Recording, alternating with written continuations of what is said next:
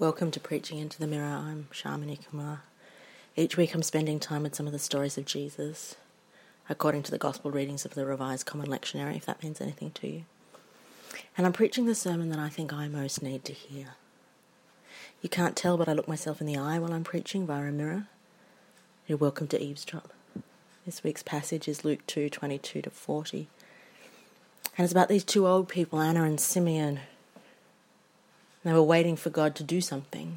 They were waiting for God to show up. And spoiler, they both get to see the baby Jesus. But right now I'm thinking about their waiting. I'm thinking about how hard it would be to not lose hope. I'm thinking how hard it would be to not become cynical or give up or take matters into my own hands in some way.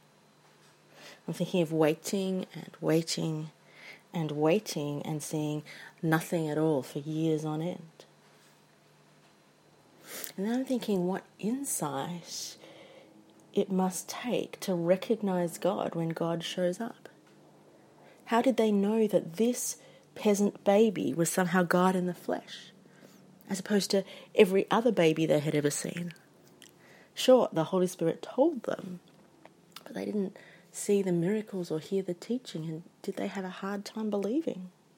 Or were they just so in tune with their waiting? Were they just so in tune with the God they were waiting for that they knew? They just knew, they felt that God would come in lowliness and not in power. Either way, I often feel like I'm waiting, and I want to wait well. I want to wait patiently and without cynicism, and with hope and with worship, and have my waiting make an impact. And I want to wait in expectation of the right thing, of God in the small things and God as God is. So may God help me wait. Amen.